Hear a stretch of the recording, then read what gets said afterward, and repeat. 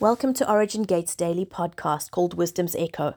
I'm Samantha Mahoney and I'm choosing to share a testimony with you today. Why I'm choosing to share a testimony is based on something that we had seen in the realm of the Spirit at one of our meetings, Moed Ministries in Auckland, a number of years ago. What we used to do is have weekly meetings, and before we would even get into the word, we would allow everyone connected to our ministry to give testimony, just the good things that God has done, because it's so important to be grateful and thankful to Him for the big and the small things that He does. And as the microphone was passed around from person to person, Grant saw in the realm of the Spirit, he saw our ministry mountain. And as people would share about the goodness of God, he heard this boom in the spirit realm, and he looked at our mountain, and it was like a window was blasted into the side of the mountain. And then the next person would give their testimony, and boom, another explosion and another window in the mountain. And he felt that God said, testimony empowers vision. So when I begin to listen to the good things that God does in your life, it empowers me to vision, to see all the good things that He can do it in my life. And then I can trust Him. Well, if He did it for my friend and He's no respecter of persons, He can do it for me too.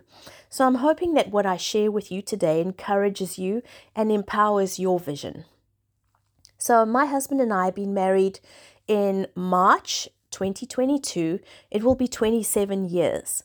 And I remember when we first started going out, we had so many prophetic words over us saying, you are going to the nations. And in fact, when my children were 1 and 3 years old, we made our trip to England. We lived in England, then we moved to Ireland. And I remember being called up in church service one day by one of the visiting pastors, and he said, Ireland is not your home, but don't get comfortable here because God is calling you to the nations. And actually, it wasn't too long after that, September the 11th happened. My husband lost his job because the Irish economy crashed. It was affected as well by September the 11th in the USA. And we had no choice but to go back to South Africa. We had just received this word of promise about going to the nations. But do you know, when you receive a prophetic word, it doesn't always come to pass within 5 minutes of receiving it.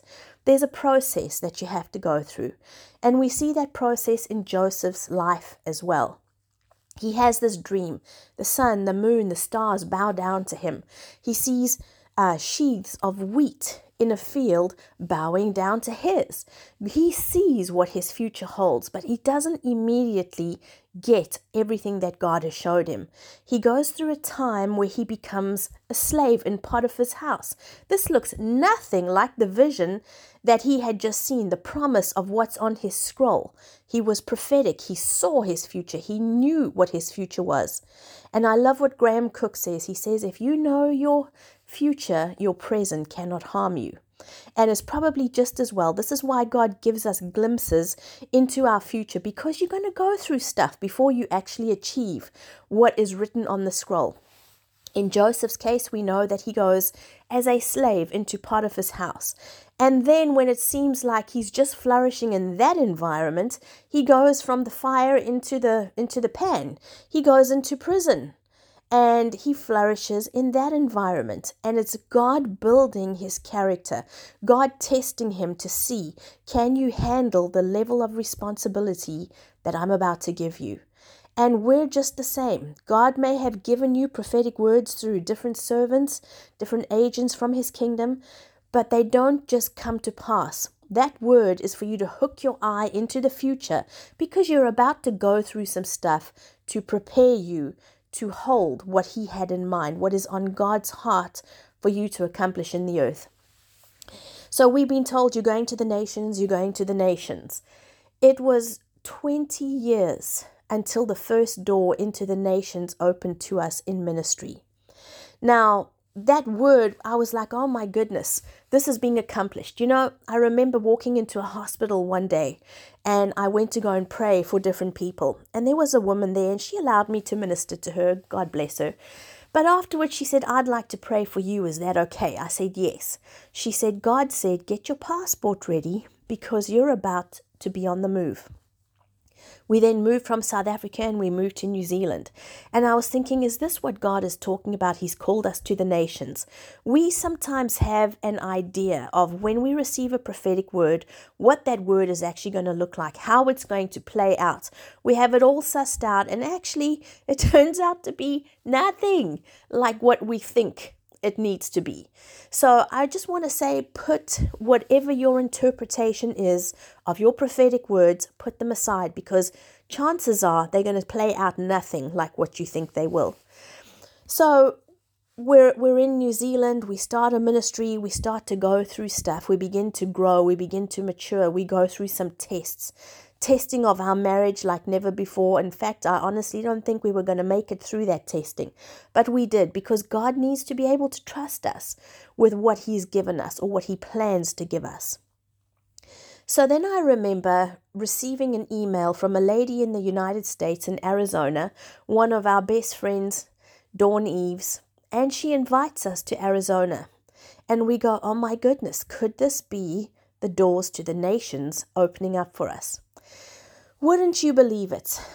I had, from the age of about 25 years old, I had just got married, so maybe it was a little bit earlier, but I started to have these heart palpitations, and they would come when I was sleeping, they would come if I exercised, they would come if I was awake. I couldn't actually foresee that they were going to happen.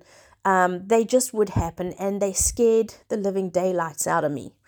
I had done all sorts of ECGs and stress tests and all this kind of stuff, and nobody could figure out what it was. Eventually, in New Zealand, I go and I see a specialist, because it starts happening more and more frequently. And one day she puts a monitor on my heart and she clocks it at 250 beats a minute. And she determines you have Wolff-Parkinson-White syndrome. She then says, that's no problem, we can fix this. What we'll do is we will go up through your groin into your artery, and we will go up into the heart. I will push through the heart wall, but hopefully I don't push right through, otherwise you will die on the table. And she says, we'll solder it shut. She says, within the 4 compartments of the heart, the 4 different areas of the heart, you have a little opening that the electrical current can go through.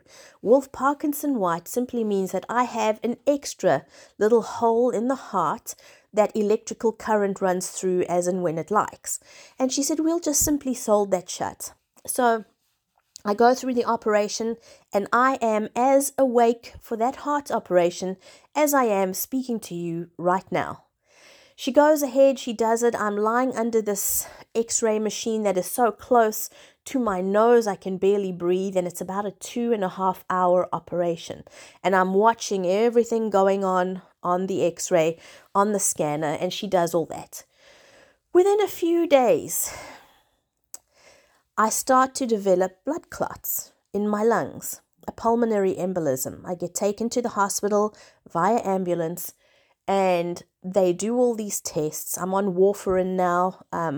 They say that there's something called JAK2, which I've shared in previous podcasts, but it's where my platelets are elevated. And so anyway, I go on this whole regime to get that sorted out. Now I'm going, God, what the heck? We've just received this invite to go into the nations, and now this thing happens. I have this operation, and now I can't fly, and it seems as if that promise is stolen from me. Needless to say, I had to do the time. I had to go through the process. I had to get my body in order before I could walk through that door. At our very first meeting, we then got an invite to go from Arizona into Austin. And we meet with the couple there, and they get us to do a few meetings as well. And I start to see how the doors are opening. But I get a prophetic word at that one conference we did in Austin. And the guy says, I see you going under the Golden Arches in Missouri. And when you do that, he said, every door in the United States will open to you. Well, we came back to New Zealand, we did ministry, we were doing work and ministry at the same time, both full-time, and we were traveling using all of our leave. We get invited to a church in Dallas, Texas. And so we go over there, And it's a Korean church, one of the most amazing churches I have ever been into. Hee-suk Park is the pastor that looks after that church. And she invites us and she says, we have been praying for days for you guys, been interceding. Our guys, 24 hours a day, they have been praying for these meetings. And she said, and we've decorated the hall in a specific way because we believe that God told us to. And so there's a certain way we want you to come into the meeting. So when we get there, she makes us stand outside just before the meeting starts, and then she brings us in. And there are golden arches that she has done with balloons and streamers and paint and all this kind of thing, beautiful. And she said, I really believe that you have to come through these golden arches. And there again, we have an idea of how we interpret a prophetic word. You have to come through the golden arches. I believe there are those golden arches in Missouri and St. Louis. And you have to come through that, and then every door will open. But it wasn't. It was so simple in Dallas, Texas, and there we walk through these golden arches. So fast forward a few years, we also get told, now we lived in Ireland. I told you about the economy crashing and us having to go back to South Africa. And when I was on the dot, my husband and my children left Ireland, went back to South Africa, but we had a little bit of a debt that we had to pay. We had bought a computer and we hadn't quite paid it off yet, nor did we have the money to just pay it in full. So the agreement was that since I still had a job, I would continue to work. And my husband and children would go back to South Africa. Well, I was crying before the Lord the one day on the dot. That's the train, going from work back to home. And I was saying, Father, I don't believe that we accomplished everything we were supposed to do while we lived in Ireland. Why are you sending us back? You've wasted your time, you've wasted mine, because we'd only been living in Ireland a year and a half before that economy crashed. And I honestly believe that I heard him say, by the time you are 50, you will be back in Ireland. Now, I'm 29 at the time, so I'm thinking, oh, dear God, 50 is like an age away. And guess what? Here we are. I am now 50 this year, 2022, and we have moved back to Ireland. But wouldn't you believe it? We've been back many times to Ireland. We've taken tour groups. We've visited. But the day that we get back into Ireland, we purchase a car and we go and look at a house that we've purchased. But just a few days after that, I end up in hospital. In hospital with what? With blood clots in my lungs again. And I'm thinking, what is the pattern here? What is the cycle? Why does this happen every time? We've been waiting 21 years for the fulfillment of this word to go back to Ireland. We waited 20 years for the fulfillment of a word to go to the nations. And both times I get blood clots in my lungs. What is this about?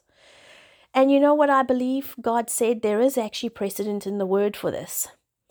The Israelites were told, I will send you a deliverer who will take you out of your land of captivity. And what does Pharaoh do? He says to all the midwives, I want you to go and I want you to kill every child that is born to an Israelite woman. He knows that there's a promise there. There's something that's come to steal your promise from you. But we know that Moses' mother is very inventive, very creative, and we know that God looks after that promise despite the persecution that's come against it. And she puts Moses in that basket. And actually, Moses gets raised by the very man's daughter who tried to kill the promise. Isn't that just God? He's so amazing. And here we are again, another fulfillment of a promise that we've been waiting such a long time for. Come into Ireland and there's these blood clots again.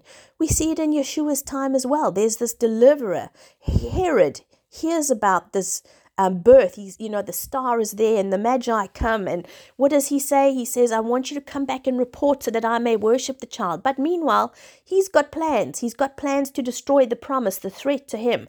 And he goes and he gets all the babies killed again. So we see that every time there's a promise in your life, there is an assignment to kill that promise. Are you going to let that promise die? I don't think so. So I just wanted to share a little bit of that testimony just to show that when you have that prophetic word, God says that his word never returns to him void. It will accomplish everything that he sets out for it to do. And so hang on to that promise. Believe that promise. God will push it through. And you know what? When you have something coming against you to steal it, don't be afraid. Put your trust fully in God, because he will accomplish that which he set out to do in your life. So yes, you may be in a place where it looks like everything that you've believed is going to fall through. And just on these prophetic words and your perception of it, I've been told from the time I was young, you have healing hands, healing hands, healing hands. And so my perception of that is, well, then I better go and pray for people. I better go and lay hands on them. And that's exactly what I do. And I start to do it in my own strength. I go to the hospitals. I go into the ICU wards. I begin to lay hands on people. I begin to pray for them. And I'll be honest with you, I started this whole thing in Ireland when we first lived here, going into hospitals, and every single person died. I'm not even joking. They all died. But I didn't see what God was doing in me in that time. What he was doing is, as I would come in and I would pray for these people, they would give their lives to the Lord. I would come back the next day to see how they were, and they were gone. So it was an 11:59 ministry. Yes, God didn't use me for one single healing, but he brought those people that I had met into the kingdom just at the right time. So never downplay or never try and say God's word is not accurate. It can't be fulfilled because it doesn't look like you want it to look. Just yield to him, yield to your scroll, yield to the promise. Yes, there may be something come to steal that promise, but it will not prevail against you. So hold fast to that promise and let go of your expectations of how it works. Hand yourself over to Yahweh and say, this is your dream and your desire. You fulfill it in me as you determined, and I align with whatever your plan is for my life. So I just want to pray over you before I end. Father, I thank you for every word that has been released over your people, for the promise of a hope and a good future. Father, I thank you that it comes about in its time. And Father, that you work all things together for good for those who love you and are called according to your purposes. Father, I thank you that you accomplish your word in each person's life, and anything that is sent to come and steal the promise, thank you that it will not prevail against your children. In Yeshua's name. I bless you today. Have an awesome day.